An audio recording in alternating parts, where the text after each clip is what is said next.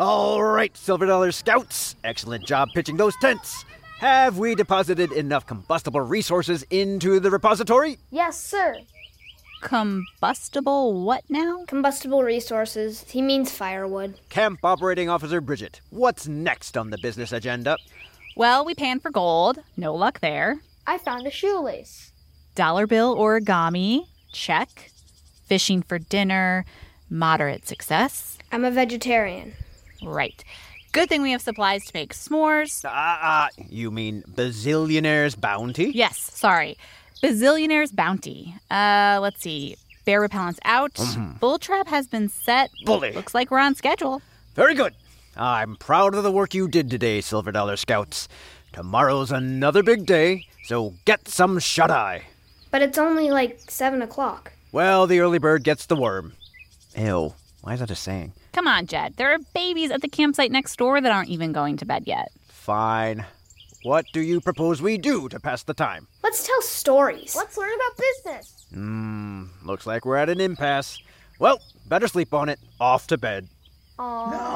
Maybe we can do both? Learn lessons through stories? Yeah. Yes. Okay, but don't get mad if I fall asleep during story time. I stayed up really late last night researching how to fight off badgers.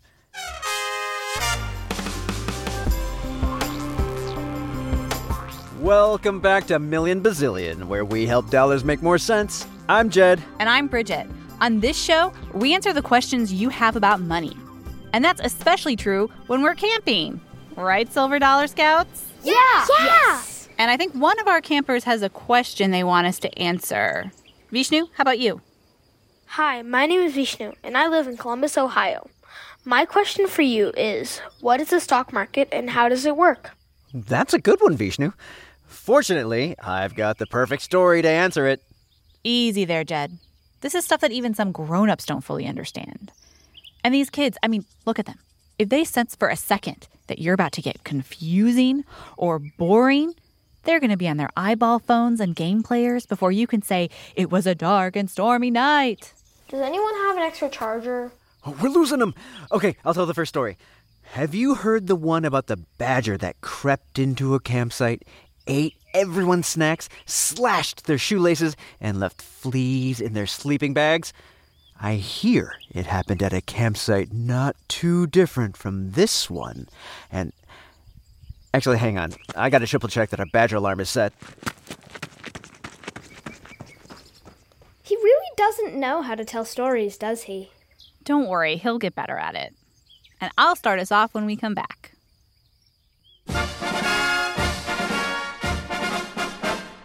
And now it's time for asking random kids not so random questions. Today's question is, what's something that's not worth much money but is valuable to you? My dog, my fishes. It would be my family and my stuffed animals. Water. It's important for you to drink. Something that isn't worth much but is valuable to me is my cat, who was only $5. All my pets in my backyard. I have pigs. I have chickens. I just like them because they're like family. Books. Because they're fun and they can take you anywhere. That was Sydney in Washington, D.C., Bethany in North Carolina, Roman in Michigan, Noah in California, and Samuel and Avery in San Diego. This has been Asking Random Kids Not So Random Questions. Welcome back, and pull up a log. We're on a little camping trip, and Vishnu wants to know, what is the stock market and how does it work? I've got the perfect campfire story to answer that question. Gather around, pull up the log. This isn't going to be a scary one, right? Yeah, no badgers, right? Picture it. The Netherlands, 1602. There are no airplanes or cars, just horses and ships. Shoes do exist, but they're made of wood. A group of powerful Dutch people. They're called the Dutch even though their country is called the Netherlands. Go figure. Okay, these Dutch have a dream, and that dream is world domination. Whoa, did not see that coming. It's all thanks to cinnamon and pepper and a whole bunch of other spices. Because back then, in Europe, where all these Dutch people lived, It was hard to get spices. They were all grown in far-off places. You had to spend months on long, dangerous trips just to get a little bit of them. But they make food taste so good. I mean, I do love a little thing of cinnamon in my hot cocoa. Yes, you get it. But the Dutch back then, they were really good sailors. And that gave them this idea. They were like, what if we created a mega delivery company? Except they sounded like... What if we create a mega delivery company and all it does is send ships around the world and get stuff like spices and shiny metal and cool fabric, and then we'll bring it all back to Europe and sell it. Brilliant! We'll be rich! If we pull this off, we could be the biggest company the world has ever seen. No one's ever even imagined a company this big before. But we're going to do it. We Dutch are going to be the first. And we're going to call it the Dutch East India Company. Ooh. Okay, but there's this sort of problem. Sending all these ships out around the world is really risky and dangerous. There are pirates and the weather can be really bad. And sure, the rewards, if this idea works, are going to be huge. But it's also a really expensive idea. They're going to need a lot of money to build the ships and hire the sailors. So the Dutch East India Company comes up with this idea to get a whole bunch of money really fast. We're going to ask people to give us money, which we'll use to pay for all this stuff we want to do. And in exchange, we'll give them little pieces of our company. Yeah, we're going to tell them, hey, give us your money now. And then at the end of those 10 years, as a part owner, you can get your money back, plus a tidy profit. You know, if we make a profit. Well, that doesn't sound like a good deal at all. I mean, sure, I might make a lot of money, but I might not get anything. Like, what if the ship sinks? Or, like, pirates? They could steal everything. Or what if the cinnamon gets moldy? Can that happen? I think... Whatever. Plus, I'd have to wait 10 years to get anything back at all? Like, what if I need it? Like, what if there's an emergency or something? You know, it's funny you say that, because very quickly, like before they even started selling those pieces or shares of the company, they realized they had a problem. No one is going to want to give us their money if they can't get it back for 10 years. Like, what if they need it? What if there's an emergency or something? You're right. Okay, what if we let people sell their shares to each other? You know, if they need money sooner? And boom. They came up with the idea for trading and selling shares, also known as stocks. A market for stocks. A stock market, if you will. But they needed a place to do it. We could do it in my living room. I just got the chairs reupholstered. Will there be apple flaps? No eating apple pastries on the new chairs. Ugh. And that living room was sort of like the first stock exchange. That's just the physical place where stocks are traded. His living room? I mean, there weren't a lot of people involved. But pretty soon, they realized if you do need to sell your shares, it's probably better to let more people into the room. You know, like increase your odds of meeting someone who wants to buy your shares at a good price, get people fighting over them, that sort of thing. All these people are not going to fit into my living room. There's a really nice bridge I know of. So they start meeting in this public space in Amsterdam. Now trading is out in the open. More and more people want to buy shares. And other companies were like, wow, that works so well for the Dutch East India Company. We want to do that too. And then the town square got so crowded with people selling shares that the city of Amsterdam is all like, you guys, you're clogging up the bridge and the square. You need to find a different place to meet. Get like an actual building or something. So they do. They get a building. It's the first real stock exchange. But how are the chairs? Then other people around the world are like, whoa, did you hear about what the Dutch are doing? I know, right? Awesome idea. And they start to set up their own exchanges where their local companies can list their shares. In the United States, our best-known stock exchanges are the New York Stock Exchange and the NASDAQ. And they're both based in New York City. Actually, that is a city settled by the Dutch. Yeah, coincidence, I'm sure. All right, I think it's time for a bazillionaire's bounty break. And when we come back, we can talk about what makes the price of stocks go up and down and how people make and lose money from all that up and downing. And listeners, while you wait, consider checking out the Million Bazillion newsletter for bonus content from this episode. Sign up at marketplace.org/bonus to get it delivered right to your email inbox.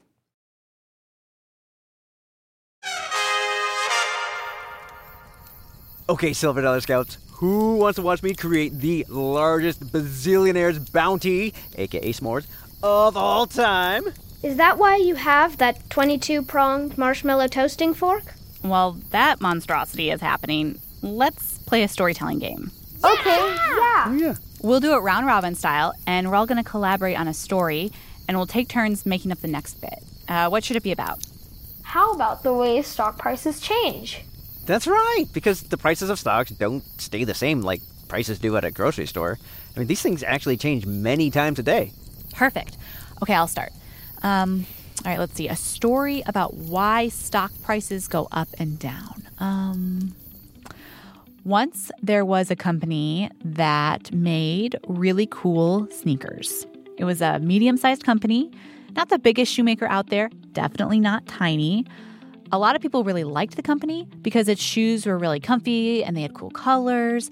And if you wanted to buy a share of this company's stock, it would cost you about $20. Okay, your turn, Piper. One day, a 50-foot-tall badger ran out of the woods and destroyed one of the company's warehouses. Ugh, badgers.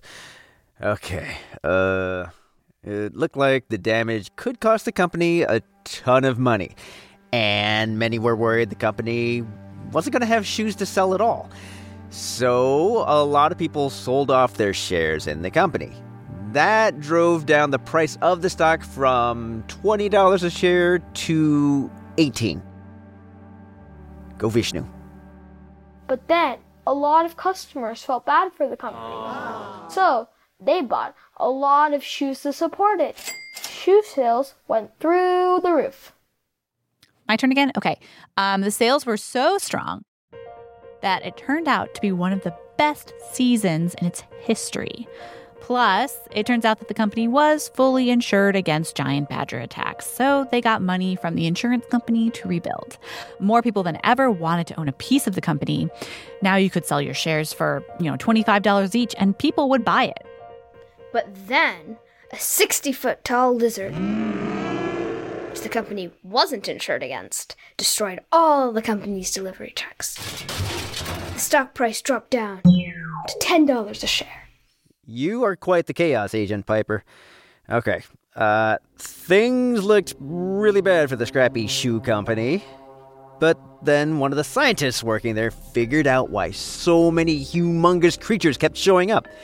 It turns out, a new shoe they were developing accidentally gave whoever wore them psychic powers. And one of the kids' shoe testers kept calling monstrous animals for some reason. And then, everyone wanted psychic powers. So, people started lining up to buy the shoes. And since the company was the only place where you could get them, everyone believed it was going to be hugely successful for a long time. And people were willing to pay like $1,000 a piece for its shares. And I think we're going to have to stop there because, Jed, your marshmallows are on fire. It's okay. I prefer it when they're burned. But maybe get the fire extinguisher. Okay, Scouts, what have we learned? Stock prices go up and down based on how people feel about a company and how it's doing. Very good. Anything else? You should not be in charge of cooking. Excellent. Merit badges all around. Where's Bridget and that fire extinguisher? Heads up.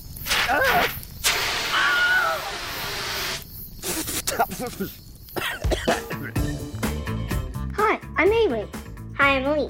We're from San Diego, California. Here's a knock-knock joke for you. Ready? Knock-knock. Who's there? Cash. Cashew. No thanks, I prefer peanuts. Bye. All right, gang, we have finished up the Bazillionaire's Bounty, which is a little surprising. We brought a lot of ingredients. What's wrong with Camp Emperor Jed? He ate that entire, supersized s'more he made. So many marshmallows. Ooh, he looks like he's gonna bazillionaire blow chunks. All right, give him some space. Just give him some space. Back up. I'm fine. In fact, I did this on purpose to teach you scouts a very important lesson, and that is never underestimate something that's a lot bigger than you are. Yeah, or don't put 3 bars of chocolate in your mouth at one time. And to further illustrate my point, I have a story. It involves the stock market. Be warned, it's a little frightening. Yes! Yeah! All right, I love frightening. It's called Aurelia and the Bear. Aurelia was a young woman who was always looking for clever ways to invest. I've got to be smart. One day, Aurelia was researching some companies whose stock she was thinking of buying. That's when her big, gigantic brain noticed something. Wait a minute, there's a pattern here. Let me check the records. Lots of people who invest in the stock market try to make money by buying shares when the prices are low and then selling them when the prices go higher. Like, if you bought a share for $1 and then it went up to $2 and you sold it, you just doubled your money. However, it's really hard to predict what prices are going to do. Aha! But Aurelia, she saw a pattern in the way stock prices went up and down. It was a pattern no one else saw, and she could use that to buy and sell stocks and make a whole lot of money. I mean, if I'm right, I'm going to make bank. So Aurelia started buying shares, and just like she predicted with her method, the prices of the shares she bought soon went up. I'm a genius. I'm going to buy a lot more shares. It is looking like a bull market. A bull? What does that mean? Well, in the animal kingdom, a bull is a male cow. But when you're talking about the stock market, a bull market is the nickname stock traders use when more people are buying stocks, and that pushes prices up overall. Aurelia put more and more of her money into her favorite stocks because she thought the stock prices were just going to keep going up and up. Flying cars? Sure, I'm bullish on that. Electric sandwiches? Pass. Ooh, but flying electric cars delivering sandwiches? Major super bullish. Aurelia was making money fast, and she was convinced she'd figured this whole stock thing out. But that was her mistake. The stock market is big and complex with lots of moving parts. She had focused on a few companies' stocks and jumped to a conclusion. And while she did see a pattern, it was only part of the bigger picture. It's like she saw thick black hair, 2 white horns, and thought, it's a bull! Buy, buy, buy! But you know those illusions when you're looking at something really close and it looks like one thing, but then when you step back, it's something entirely different? If she'd been able to step back and see the bigger picture, she would have realized that the black hair and white horns weren't on a bull. She was in fact looking at the fur and teeth of a massive bear. In the stock market, a bear market is the opposite of a bull market. In a bear market, traders think prices are going down and are going to stay down. So lots of people try to sell, and prices overall drop. And markets can turn from bulls to bears pretty quickly, meaning people can lose lots of money real quick. What's going on? Why are my stock prices falling? My money! And this was no baby bear market. Not even a cranky mama bear protecting her cub. No, this was a porridge too hot, bed too hard, angry papa bear market. And it was bent on ripping into her stocks like they were a picnic basket full of cake. Prices of stocks everywhere went down, including Aurelia's. And in the aftermath, she realized she'd lost everything. What happened to her? She had to start over. And the next time she invested her money, she did it a little more wisely and a lot more carefully. The end.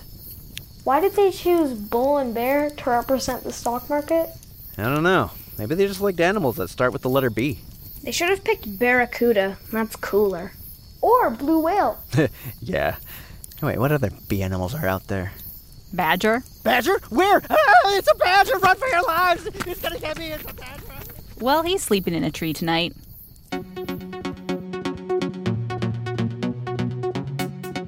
Before we pack up this campsite, here are some final thoughts about what we learned today. Sure, the stock market can seem confusing, and sometimes it is. There are lots of words that are difficult to understand or jargon. It's not always clear why the stock market acts the way it does. And in fact, only about half of Americans even own shares. But, it's worth understanding how and why the stock market works. It's a way that some people can grow their money, but you can also lose money, so it's not without risk. Keep on asking those questions about the stock market or anything else. We'll be waiting for them.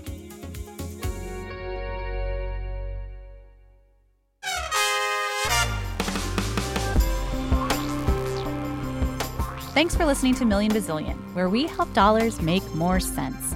We'll be back next week with an all-new episode.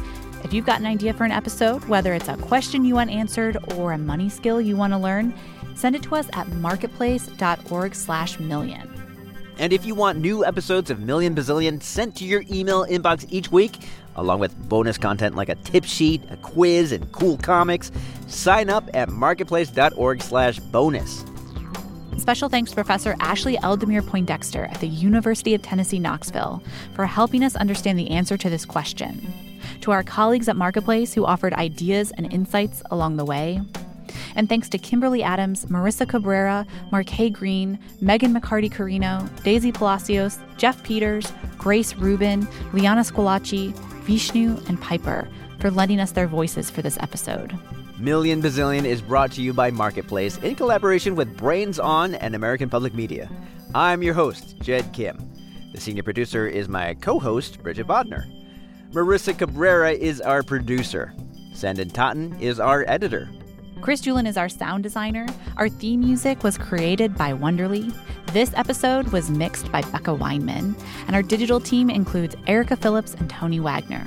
Satar Nieves is the executive director of On Demand at Marketplace. And special thanks to the people who provided the startup funding for Million Bazillion and who continue to help keep us going.